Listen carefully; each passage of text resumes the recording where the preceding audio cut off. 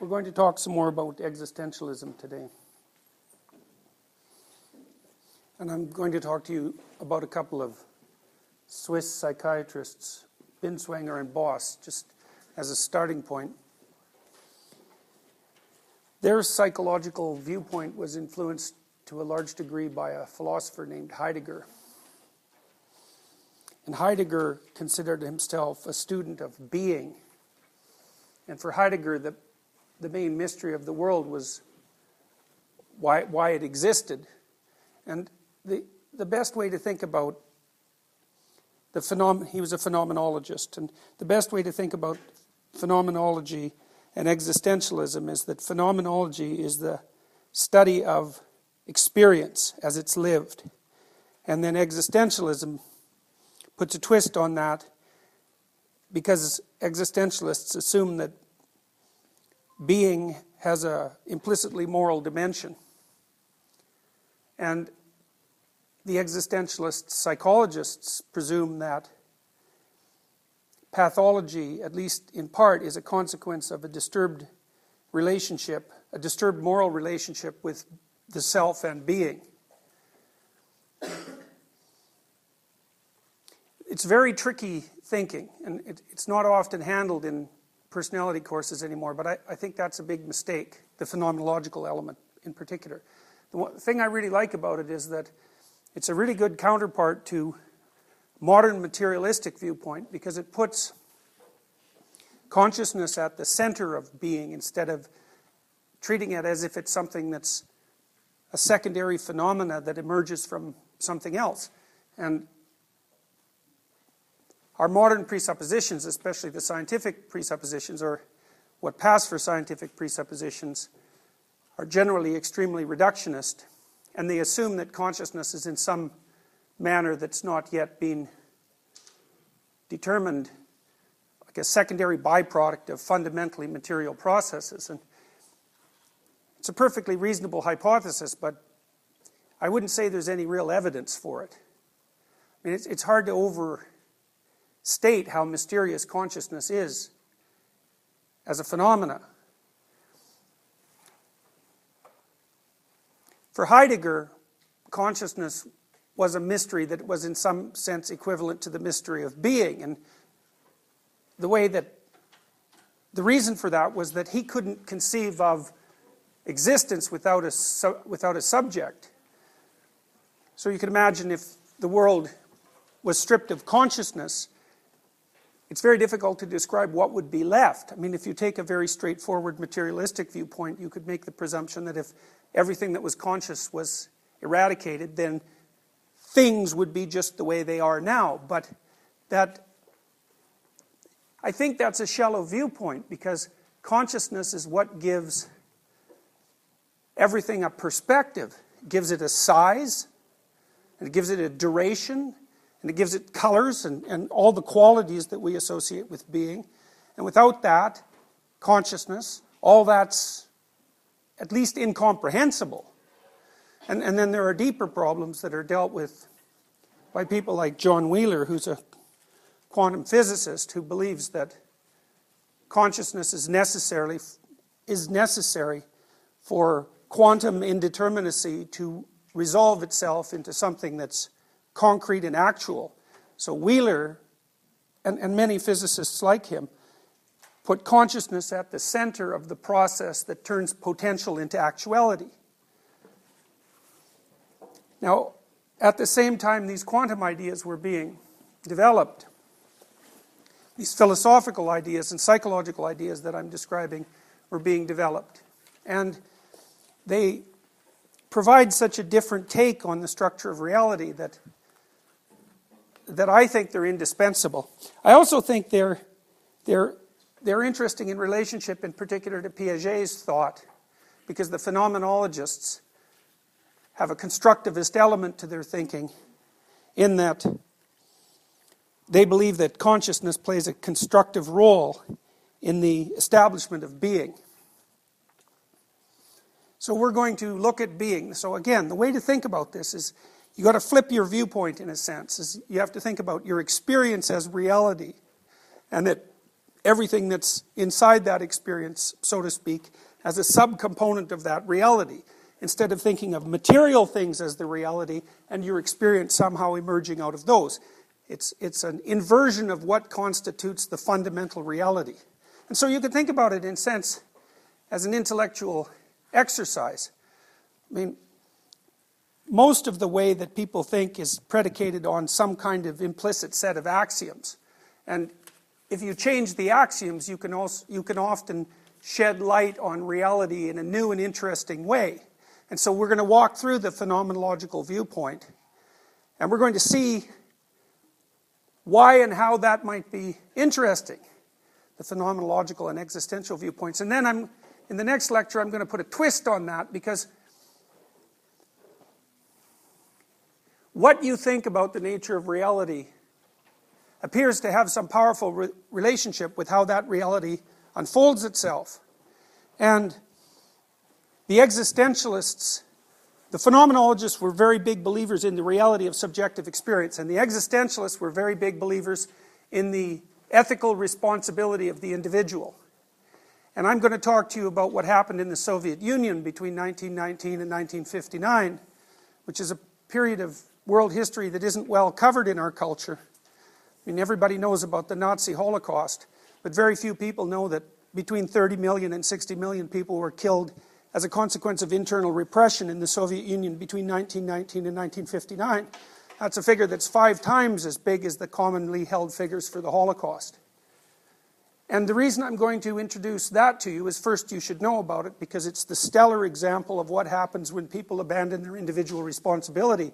And second, and related to that, it's an object lesson in what happens when the presuppositions that the phenomenologists and the existentialists held about the nature of reality were completely dismissed in favor of a rationalist utopianism.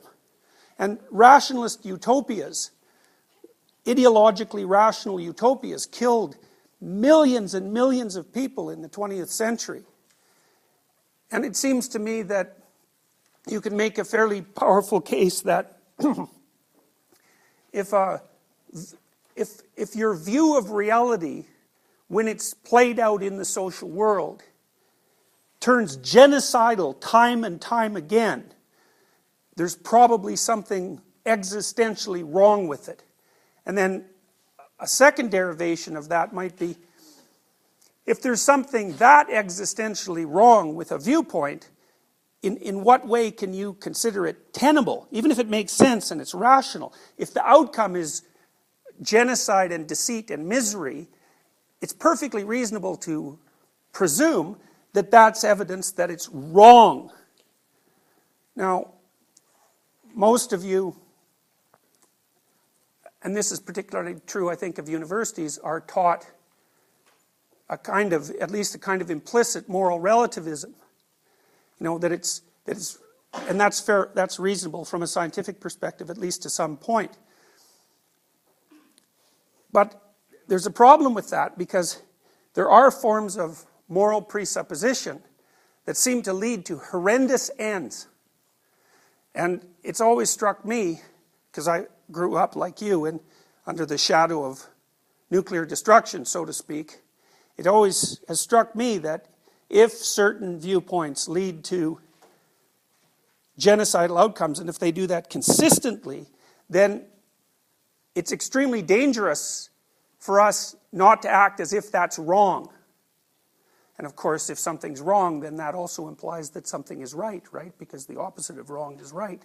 And so even if you can't necessarily figure out what's right, you might be able to ground yourself to some degree by figuring out what's wrong.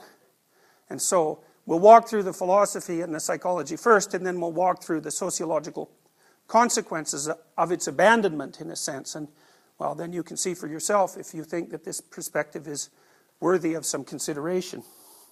It's very complicated. Well, we'll look at this first. Phenomenology, in part, is based on this idea of Dasein, and Dasein means being there. And again, this way of simplifying that is to think about it as your experience.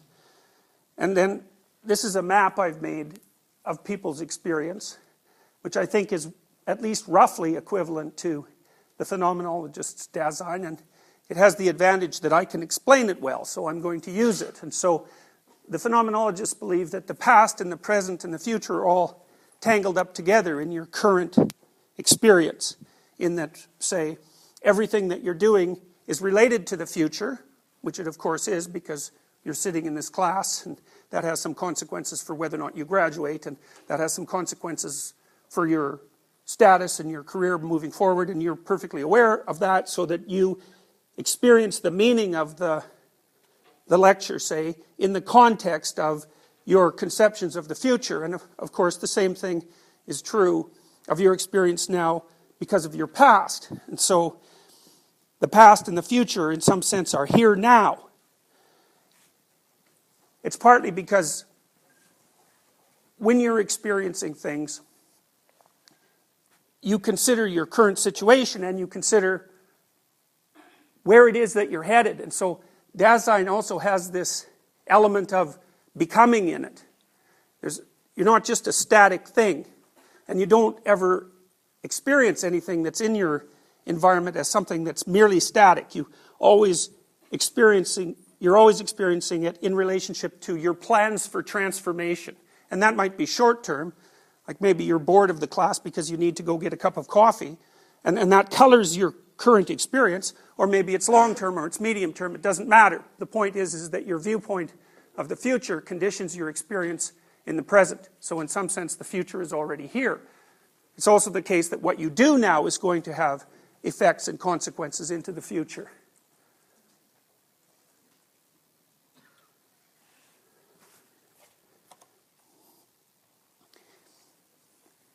Here's a more complicated consequence.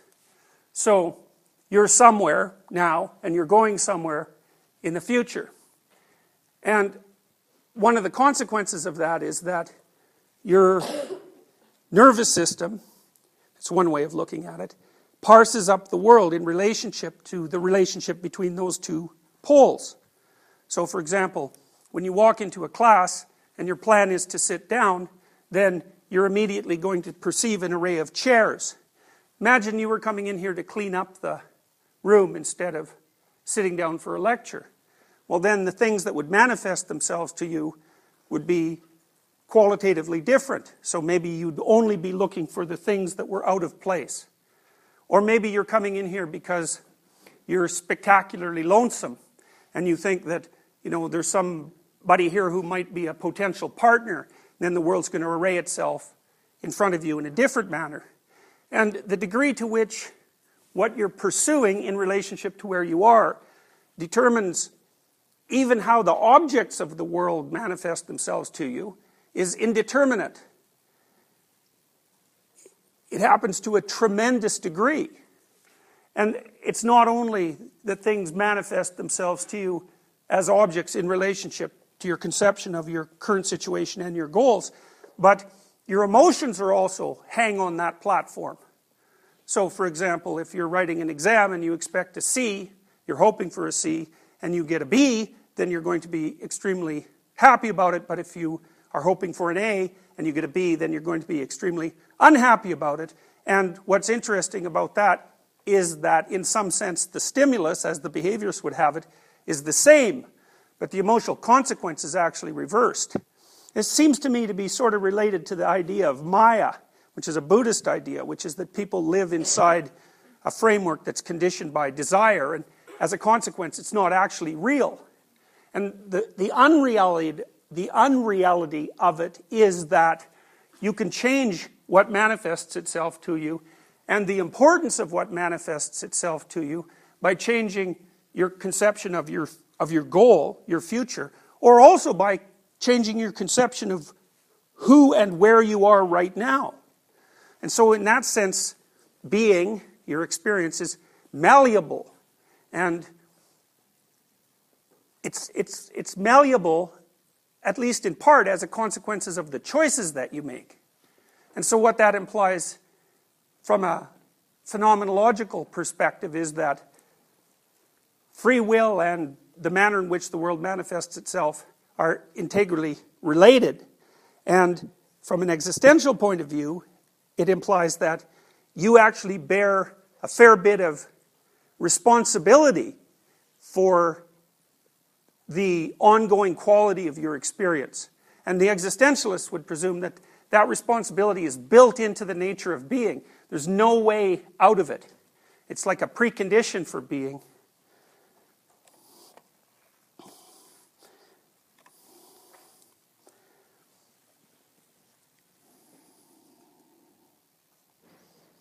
The word phenomenon is from a Greek word, and the Greek word is phanesthai. And what phanesthai means is to shine forth. Now, one of the presuppositions of the phenomenological viewpoint is that reality in some sense is composed of what shines forth. Now, this is a very difficult thing to explain, but I can do it partly this way. So, when you're moving from point A to point B, you can parse the world up into tools and obstacles. I showed you that in the last slide. Tools are things that get you to where you're going, and so what the tools are depends on where you're going, and obstacles are the things that get in your way. And so if you perceive tools, then that makes you happy, because happiness, at least in part, is experienced in relationship to movement towards a goal. And if you experience nothing but obstacles, that's going to produce negative emotion.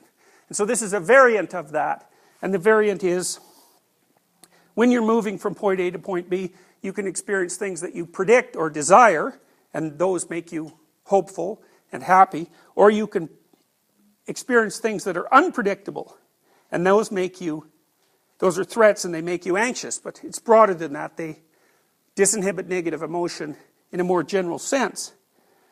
But sometimes you can experience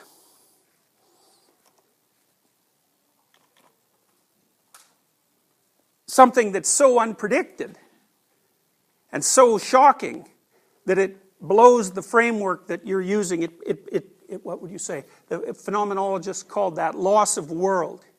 The framework, the thing that you encounter is so unexpected that its appearance blows the structure of being apart.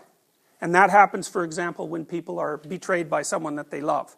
Or maybe they're very seriously hurt.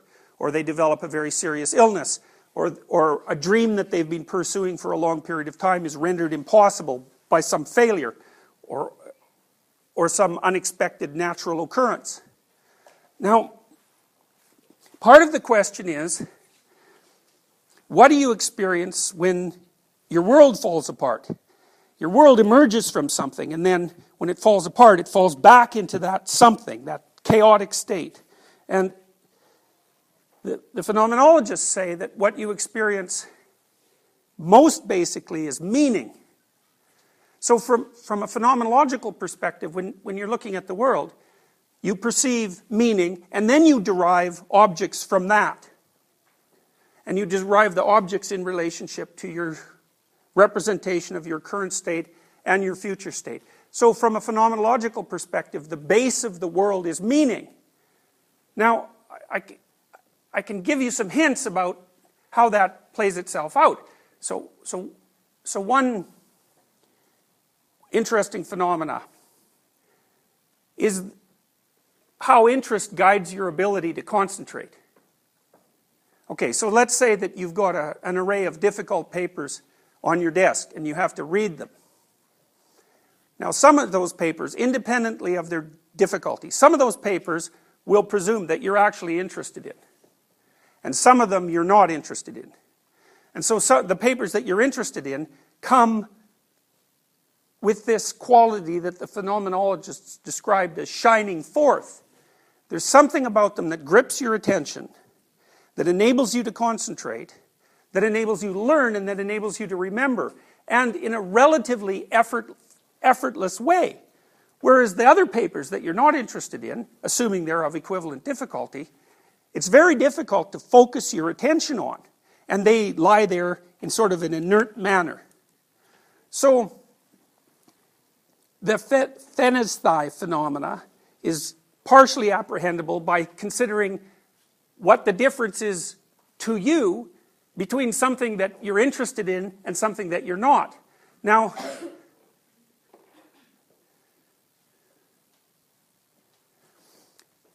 someone like Jung would think of that interest as a consequence of an internal process, a psychological process that's guiding your attention. But the phenomenologists, at least it's tricky because they go both ways on this, would consider the fact that some things are illuminated so that they're easy to concentrate on is actually a function of being itself. It isn't something that you apply to the world, it's a characteristic of being. Some things shine forth as meaningful and some things don't. Now the existentialists would say, at least in part, that you have a duty to follow the things that shine forth. That's where the moral element of this comes in. Now, Binswanger said, for example, what we perceive are, first and foremost, not impressions of taste, tone, smell, or touch, not even things or objects, but meanings. And then Binswanger and Boss split on the reason for why some things manifest themselves as compelling and some things don't. Binswanger would say that you come equipped with it's a Kantian idea, with an a priori ontological structure. And that's, imagine you're reading a book. So then you might say, and the book obviously has meaning. You're reading it and you're into it. You might ask yourself, where is the book? And you could say, well, the book is the physical object that I have in my hand. I mean, that's what people act like, in some sense, or at least that's what they say they act like. The book is the physical object. But then person A might read the book and say, I thought that was a terrible book, and person B might read that book and say, I thought that was a great book, and person A and B might differ on how they responded to the characters, and they're going to differ in terms of how they imagine the situation, and there's a tremendous amount of flexibility in exactly what constitutes the book. And so you'd say, well, the book is an artifact, and the artifact is produced by the author, but of course, it's not just produced by the author because it's produced inside a cultural context that shaped the author and that shaped you, and then you bring something to bear on the book, which is the sum total of your individual knowledge and your enculturated knowledge. And so what that means is that it's almost as if there's a pattern that constitutes you, and there's a pattern that constitutes the book, and when you put the two of them together, you get a juxtaposition of the two patterns, and it's the juxtaposition that's the book. And it's the realization of this, in some part, that's led to the oddities of postmodernism and to the claim that there's no canonical meaning to any given text because it's a matter of interpretation. It's like, yeah, well, just because it's a matter of interpretation, and even maybe just because the interpretations are very wide in potential scope, that doesn't mean that the text doesn't have any meaning. But you can understand how that idea might have come about. Now, for Binswanger, the reason the book would be meaningful, at least in part, is because you're imposing something on it. And so that would be your individuality. Boss would say the opposite. He would say, well, no, the book itself is manifesting its meaning to you in some sense of its own accord. And that's because Boss doesn't necessarily make a distinction between the thing, the book, and the entire context within which it's embedded. And he would consider the meaning emerging as a consequence of that entire context. You can't separate the book out from the situation in which it's embedded.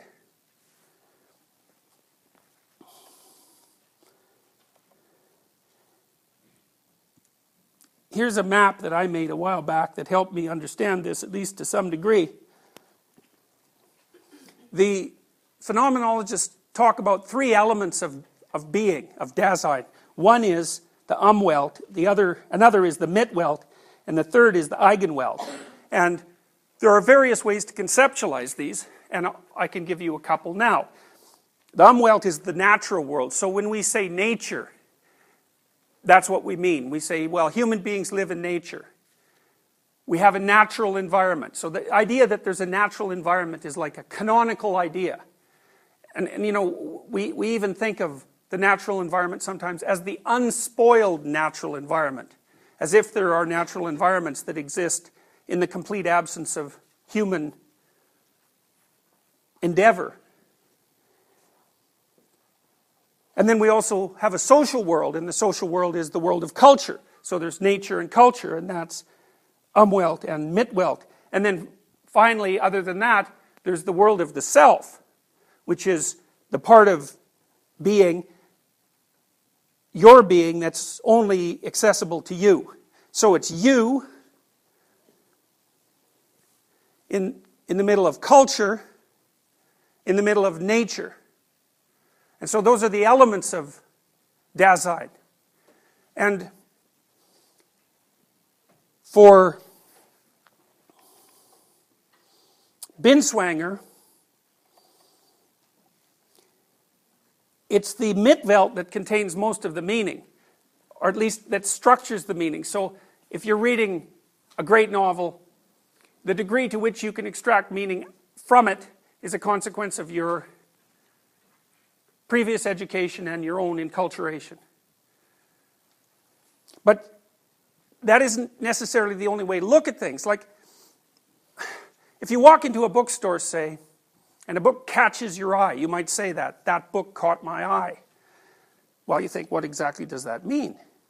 Well, it means that out of all the innumerable entities in the bookstore that could have caught your eye, only that one did. And then you might ask, why? Well, and Boss would say, well, the world is disclosing a particular meaning to you. Why? Well,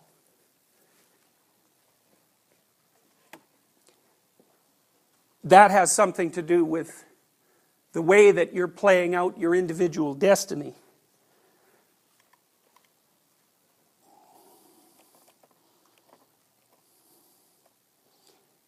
Let me show you this first.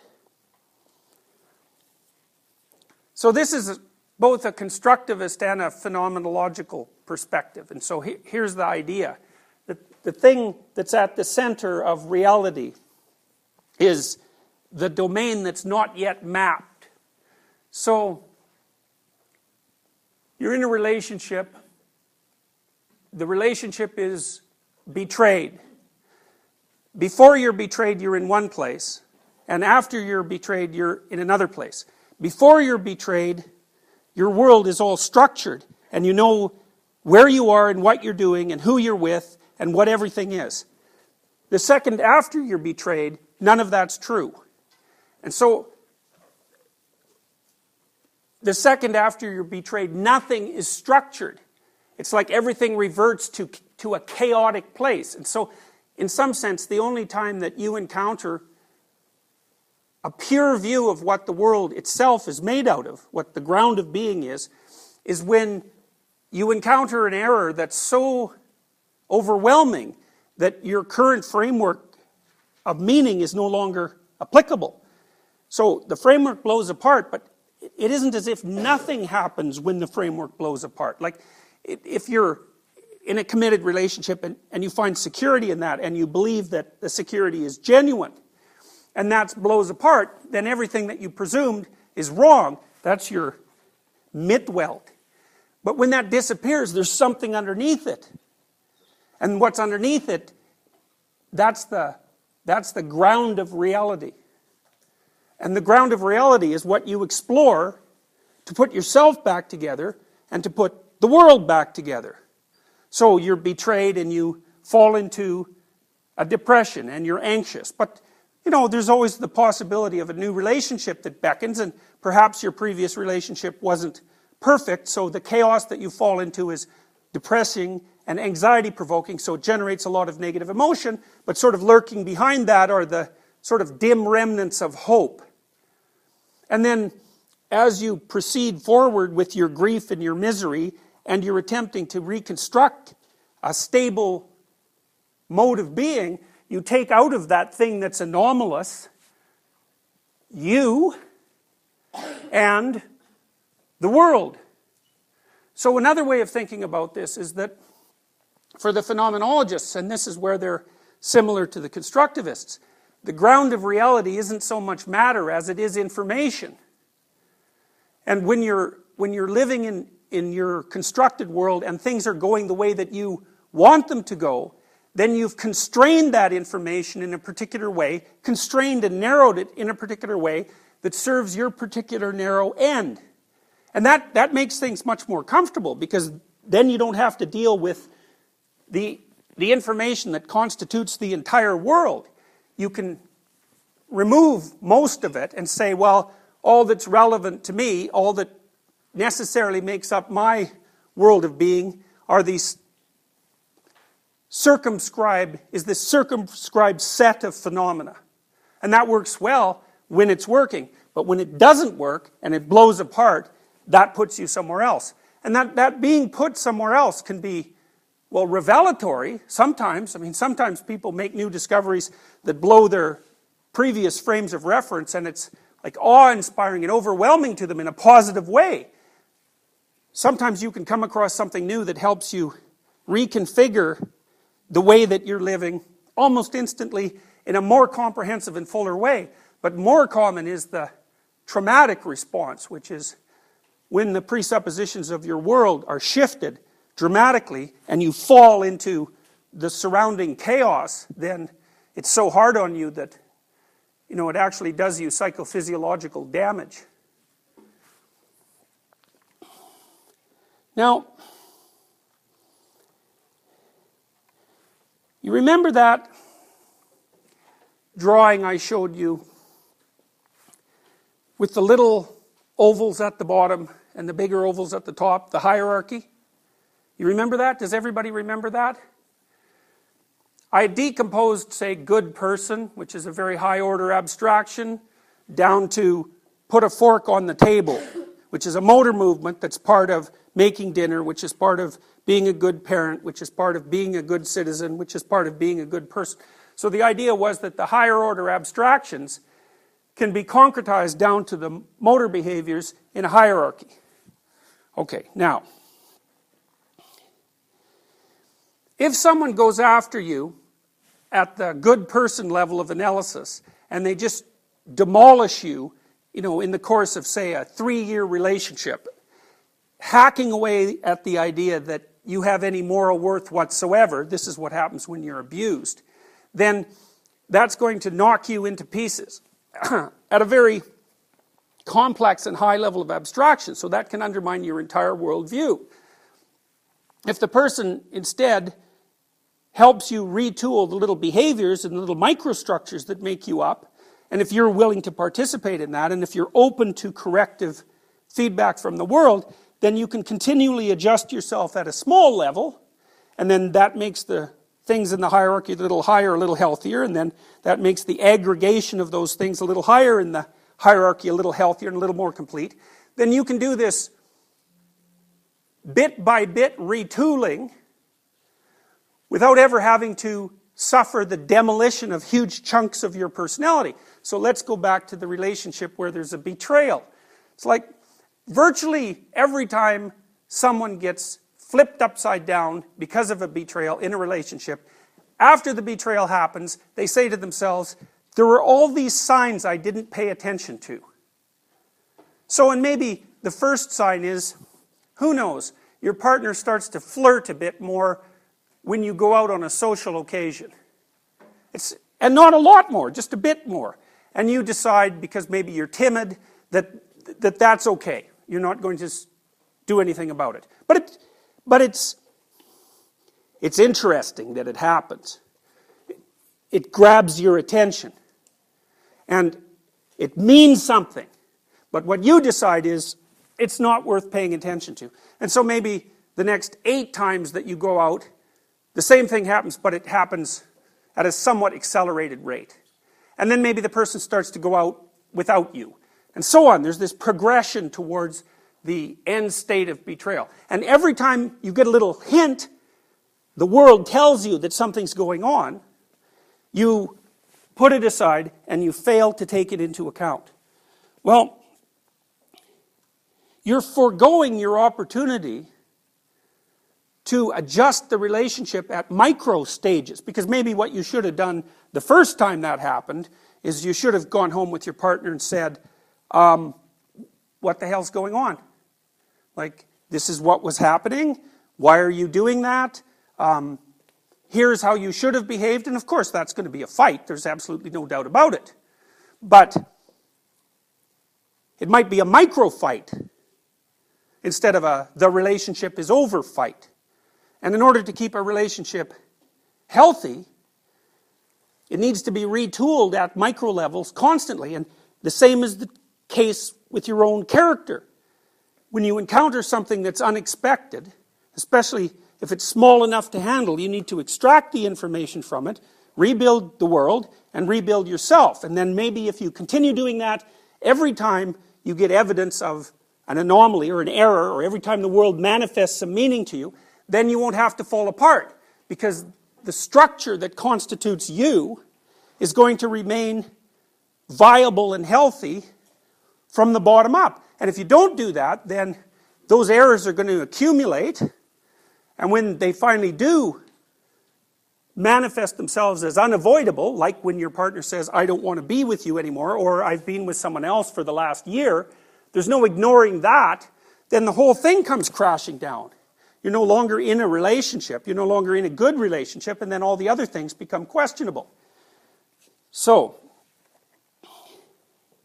meaning manifests itself so that you can retool being itself on a continual basis while simultaneously minimizing the risk of total collapse. And morality then becomes the act of paying sufficient attention and reacting sufficiently so that that corrective process occurs. Now,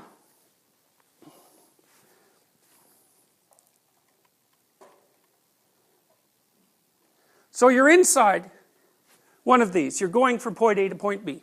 And as you do that, things you want to have happen, happen. And things you don't want to have happen, and things you don't understand happen. And let's say that you investigate the things that you don't want to have happen, and you investigate the things that you didn't expect.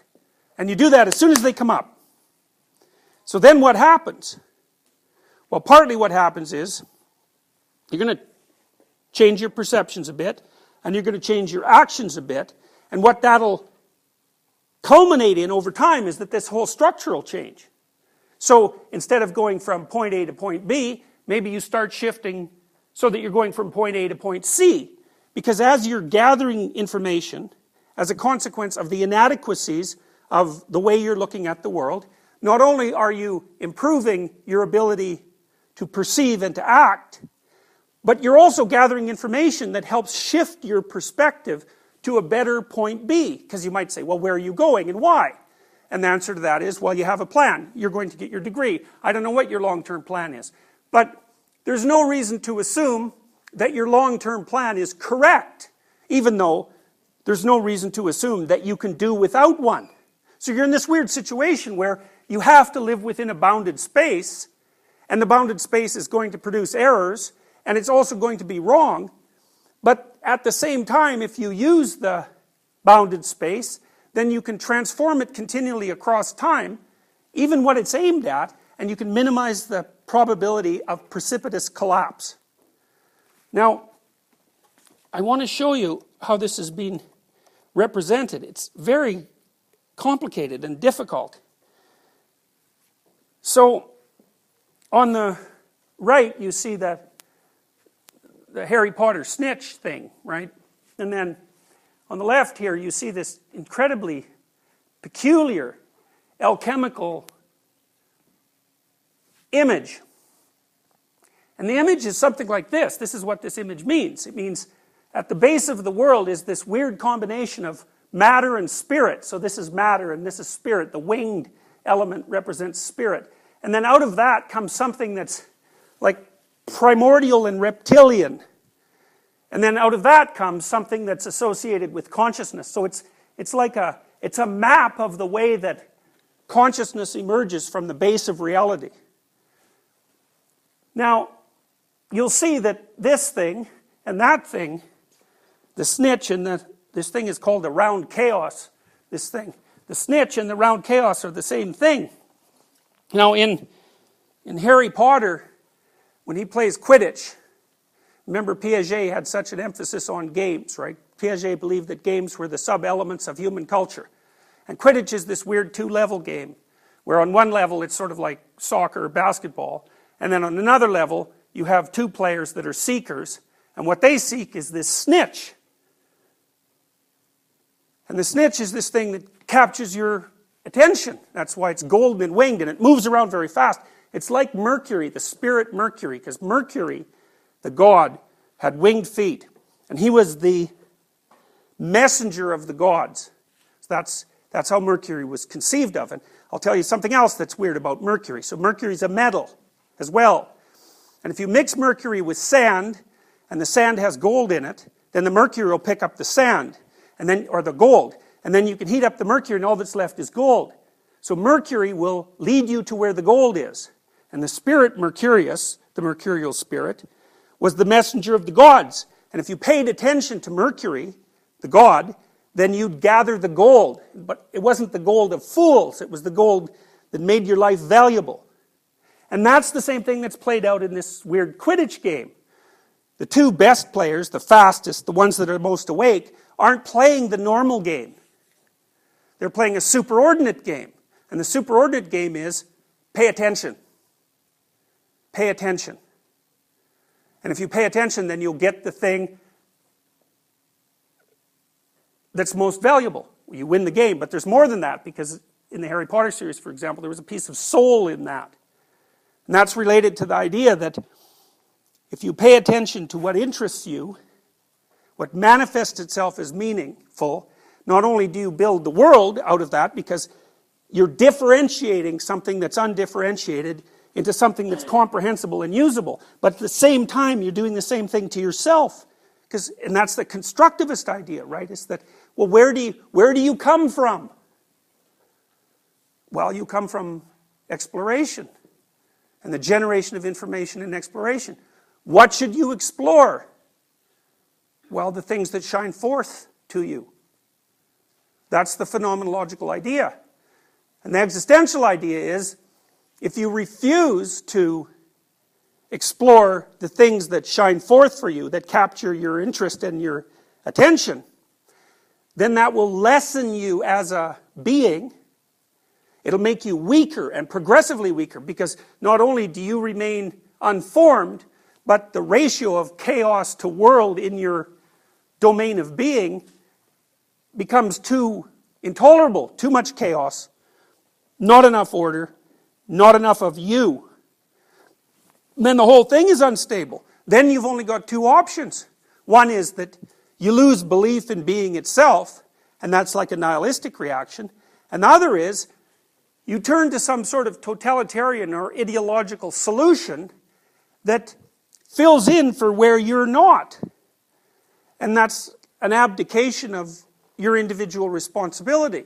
And the consequence of turning to totalitarian ideologies like that is that they stagnate and become brittle, because there's no transformation in them anymore, because all of the people inside of them have decided that transformation is unnecessary. And so they become increasingly outdated and corrupt, and then that's the first step on the way to having everything fall apart in the most horrible possible way.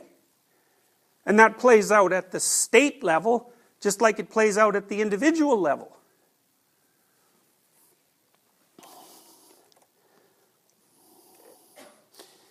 I'll tell you a dream I had about this, since we're just out of the psychoanalytic domain. I can show you, using this, how dreams often solve problems.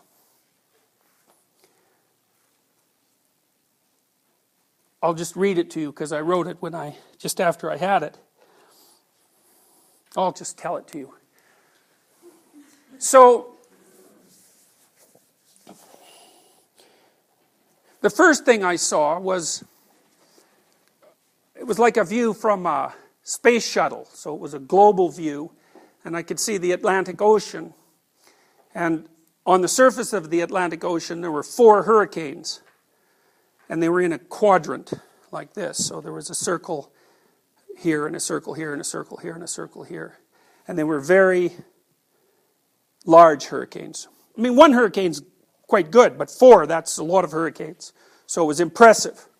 And so then the next thing I saw was a bank of scientists in a kind of a dark room watching TV screens, focused on this hurricane storm event and wondering what was going on. And then the next thing I saw was this little ball, about this big, hovering over the surface of the ocean. So now I was in the eye, so the 4 hurricanes had an eye in the middle of them, you know, a calm place. And so this little ball, which was about 10 feet above the surface of the water, was in that calm place, and the storms were its accompaniment. So, and it was zooming along at a very rapid rate, and it was bringing the storms with them. And so, all of the scientists with their satellites were trying to figure out what this little ball that was 10 feet off the ocean surface and then needed like 4 hurricanes to accompany it.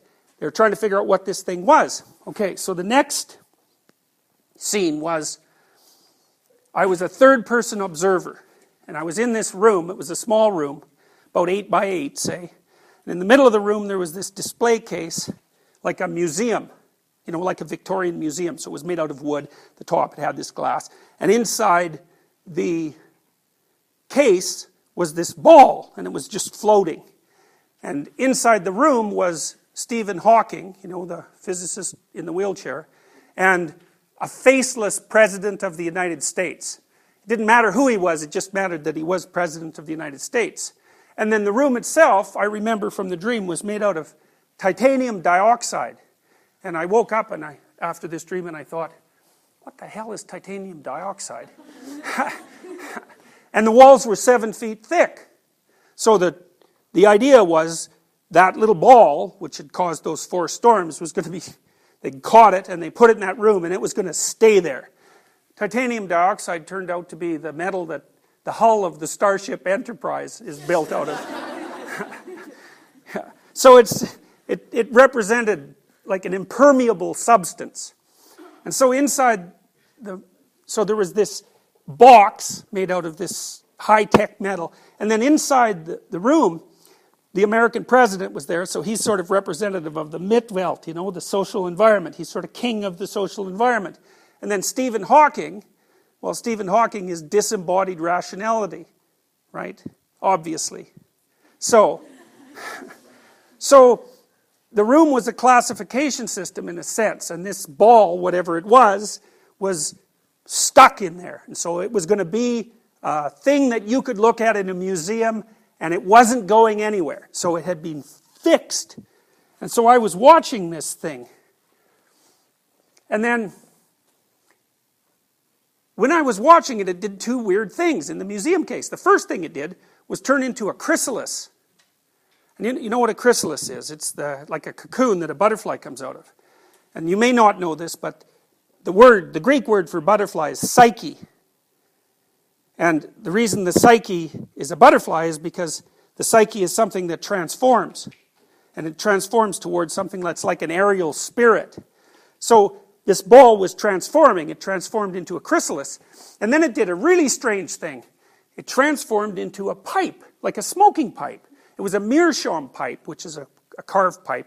I think it's Irish. Sort of looks like a little saxophone thing. But it was definitely a pipe.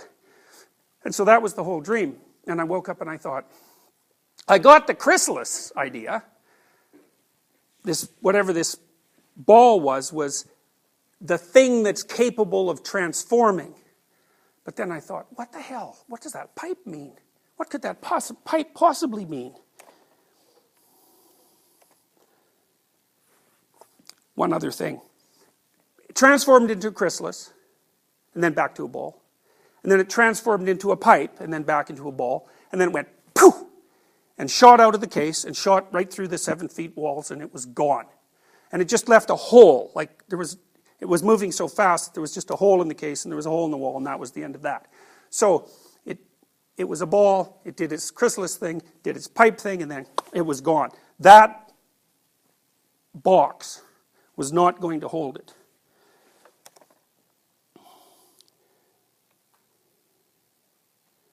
So after I had that dream, quite a while later, 2 years later, I read this little poem from Dante. It's from the Inferno. The Inferno is an interesting book because it's Dante's attempt, it's a book about hell, and it's Dante's attempt, in a sense, to turn the old idea of hell into something that was psychological. So Dante has this vision of hell as this place that has multiple depths with something that's the absolute worst right at the center. So in some sense it's his attempt to come up with a category structure of evil. He actually puts betrayers right in the center. He figured that was the worst form of moral error. Anyways, here's part of the poem. Virgil and Dante are going into the Inferno. Virgil's the guide. Suddenly there broke on the dirty swell of the dark marsh a squall of terrible sound that sent a tremor through both shores of hell. A sound as if two continents of air, one frigid and one scorching, clashed head-on in a war of winds that stripped the forests bare, ripped off whole boughs and blew them helter-skelter along the range of dust it raised before it, making the beasts and shepherds run for shelter. That's a messenger from God comes down, and that's how he makes himself manifest. And I thought, wow, that's very much like this dream I had. Two continents of air. And there was this similar idea that there was something at the center that couldn't be encapsulated in a conceptual structure, at least not for any length of time. And being is like that. You can't encapsulate it in a conceptual structure for any length of time. No matter what you think, you're wrong. And even if you're right enough for the time being is transforming and you have to keep up with it, because otherwise the structure that you were inhabiting becomes dead and decays, and then you fall apart.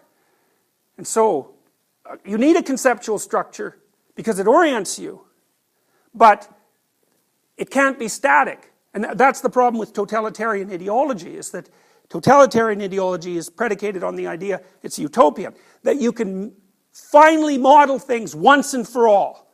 And so once you do that, it's perfect, and then it never has to change. And that's wrong technically. It's not wrong arbitrarily. It's not a kind of relative wrong. It's just wrong. And it's because whatever being is not static, and so whatever it is that you inhabit to allow being to work in your favor also can't be static, even though it has to be a structure. Then I figured out why it was a pipe.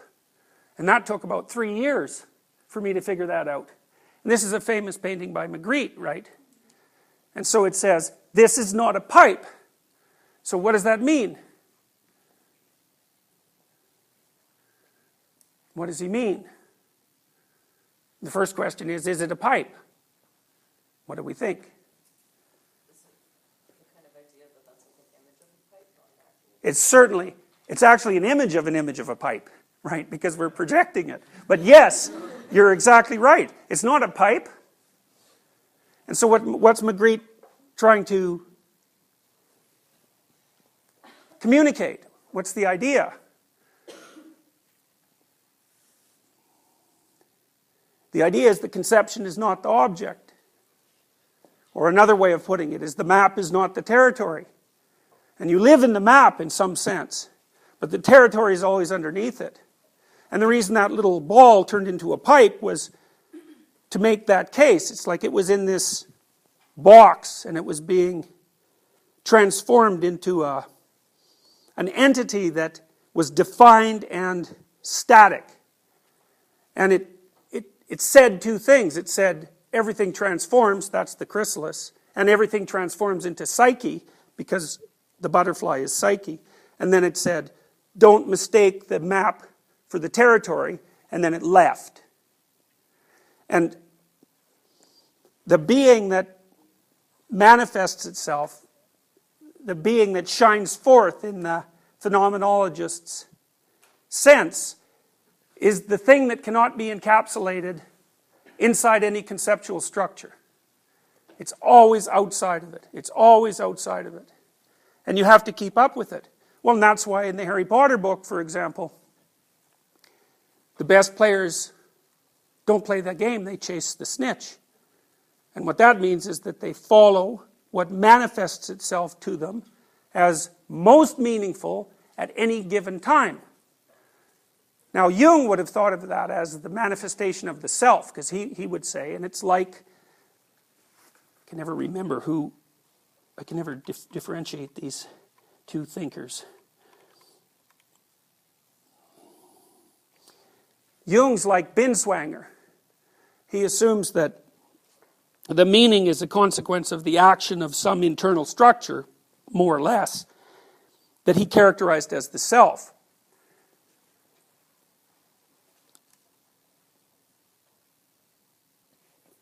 Boss's perspective is more, in some sense, it's more like a classical religious perspective, although he dispenses almost entirely with any religious language, and makes the claim that meaning is the fundamental element of being, and that if you lose touch with meaning, then the quality of your being is going to collapse. And not only yours, but also the meaning of the society that you're part of. Because when you're updating, when you're paying attention to what's meaningful, not only are you updating yourself, not only are you improving the quality of your own being, but because you're embedded in this Mitwelt, and you're like a node in a network, your transformations affect the transformations of the people around you. And so you can't only transform yourself or fail to. If you transform yourself, you also transform society. And if you fail to transform yourself, then you also fail to transform society. And if you fail to transform society, then it stays static. And if it stays static, then it dies. And so that's the relationship between the phenomenological viewpoint and the existential viewpoint. To me, what the phenomenologists force you to grapple with is the phenomena of meaning. Because it seems to me, and this is basically Heidegger's point, he said, well, what's self-evident? Well, one answer is objects. The other answer is predicated on a different perspective. Meaning is self-evident in that you can't escape from it. You can escape from the positive elements of it by being lax. But you cannot escape from the negative elements of it. You can't argue yourself out of it. And you act as if there's nothing more real. So if you think about it this way, if someone's terrified, they're going to act it out. And you cannot calm them down using rational means. If someone's in pain, it's the same thing. Both anxiety or terror and pain are forms of meaning. And they're underneath rationality in a sense, in that rationality is powerless against terror and pain. And if you're terrified, then you'll act that way. And if you're in pain, then you'll act that way. And you might do everything you can to say, there's no such thing as meaning. But if your state of being is one of terror, no matter what you say, you're going to act like that's real. And then you have to ask yourself another question is,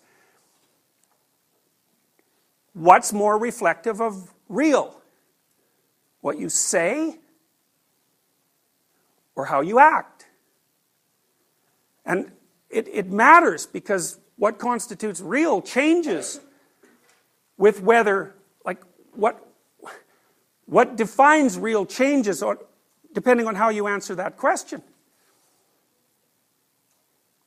And the existentialists would say, well, how you act is what's real. How you act reflects what's real.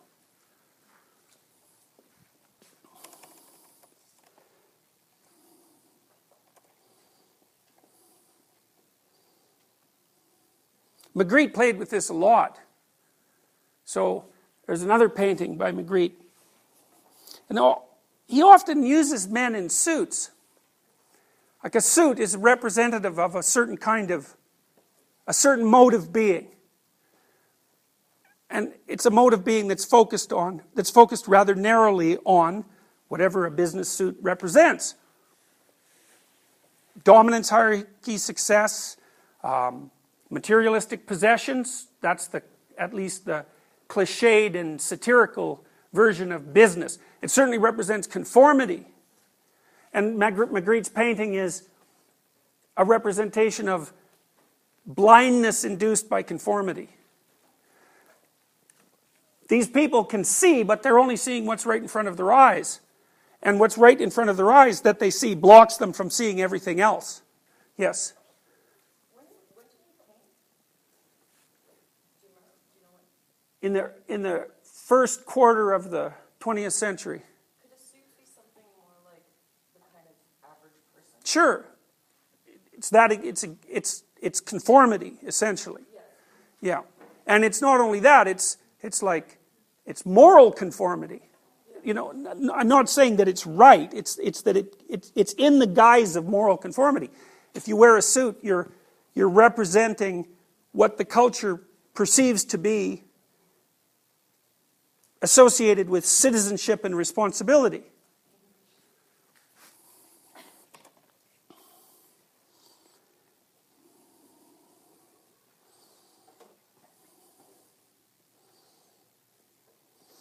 A lot of what Magritte did was to try to dissociate the structure from the underlying reality. And he does that, for example, in the painting on the right, where he takes an image and then juxtaposes it with the wrong signifier. I suppose those, in some sense, those are almost like that painting is almost like a poem, in that the juxtaposition of the label and the entity forces you to imagine more than either of them would force you to do alone. Because you might say, well, in what manner is a horse like a door? And in what manner is the clock like the wind? Or a pitcher like a bird? Well, and he returns to normal in the last one. And time flies like the wind. I mean, a horse is something that takes you places. It's like a door. A bird? It isn't exactly clear to me how a vase is like a bird.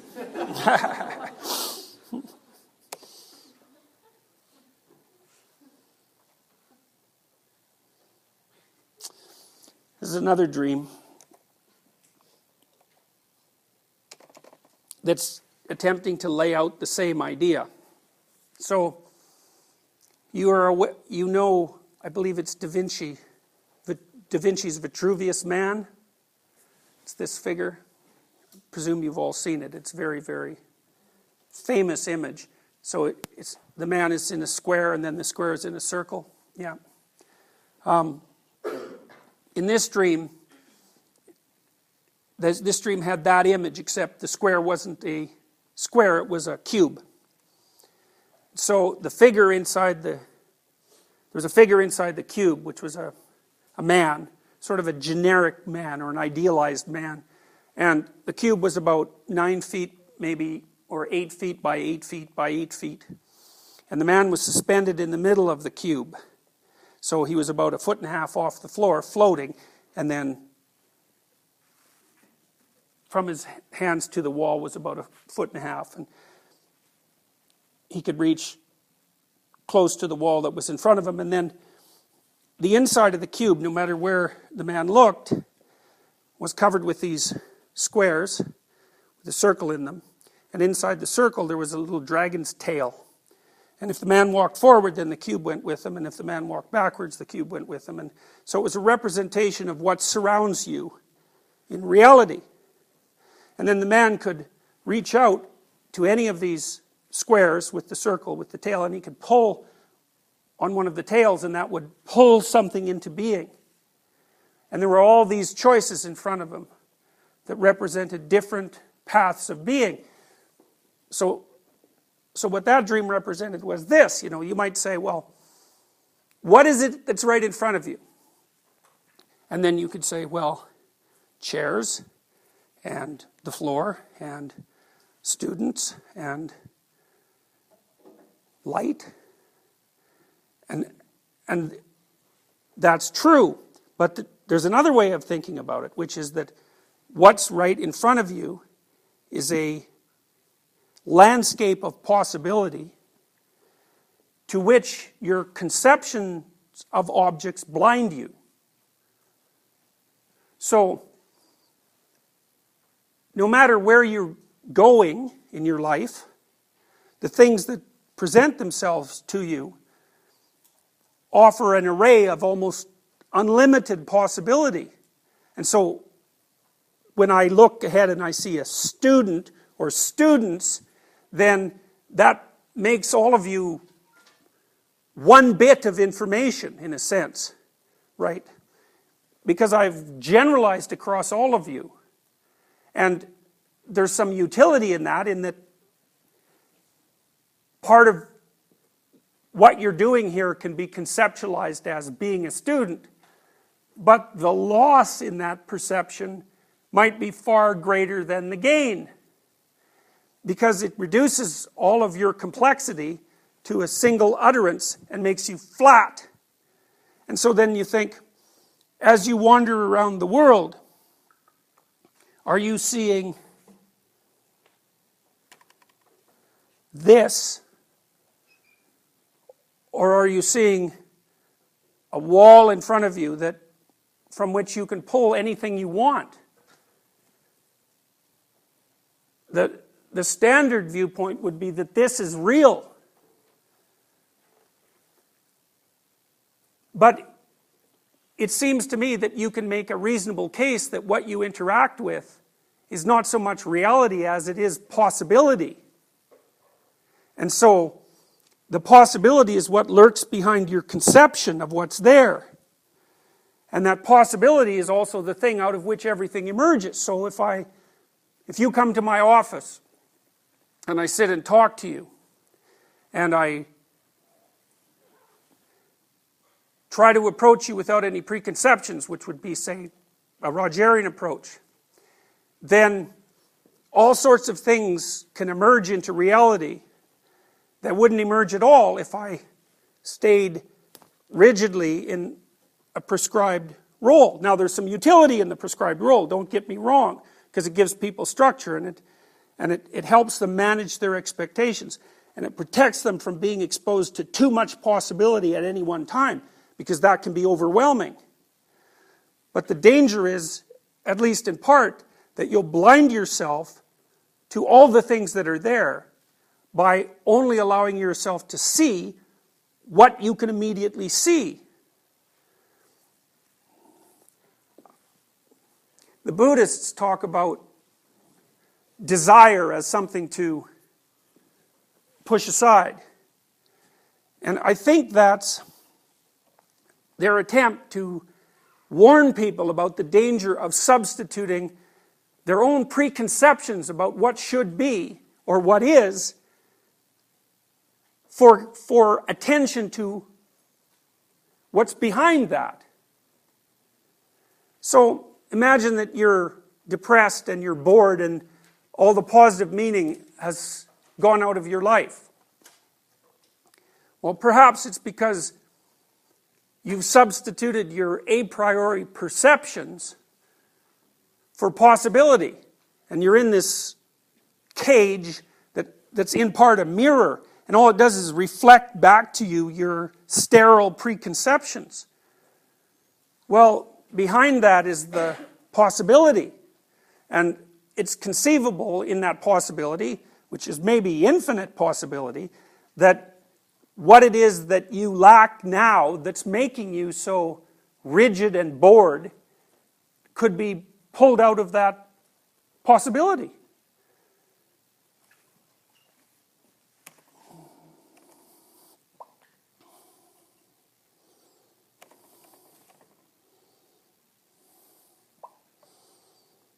Boss said, man's option to respond to this claim or to choose not to do so seems to be the very core of human freedom.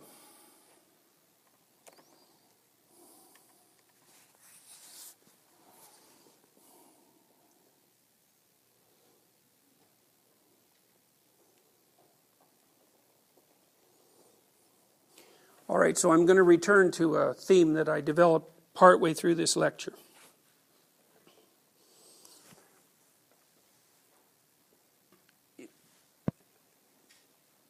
If being doesn't manifest itself to you as structured, then it's as if you're falling endlessly. You need structure. Structure is like a set of tools that you have at your disposal now. The problem with structure is that it can blind you to possibility. And the possibility might be more important than the structure. And that means that partly what you have to do is balance the possibility and the structure. One possibility is that the things that manifest themselves to you as meaningful constitute a gateway between structure and possibility. So that if you follow that which shines forth, then you stay sufficiently within the structure, but at the same time you're pulling in enough new possibility so that the structure stays dynamic and alive instead of static and dead. If your nervous system, if you pay attention to the cues that being is offering you, showing you where to look, and you actually look, then maybe you can stay flexible enough so that as things shift around you, you don't grow a huge gap between yourself and the world and fall. Maybe you just interact in a dance that's of acceptable emotional significance. It's anxiety provoking enough to keep you awake, and it's compelling enough to keep you interested. And so those two things in some sense constitute like the core of meaning.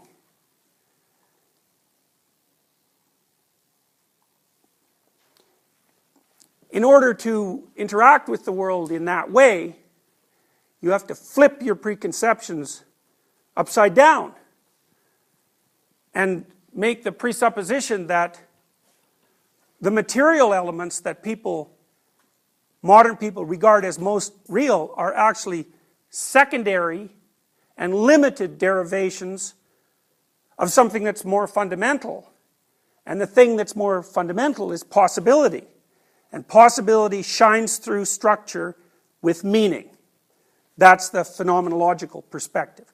And the existential perspective is follow that meaning or suffer the consequences. That's that. We'll see you Thursday.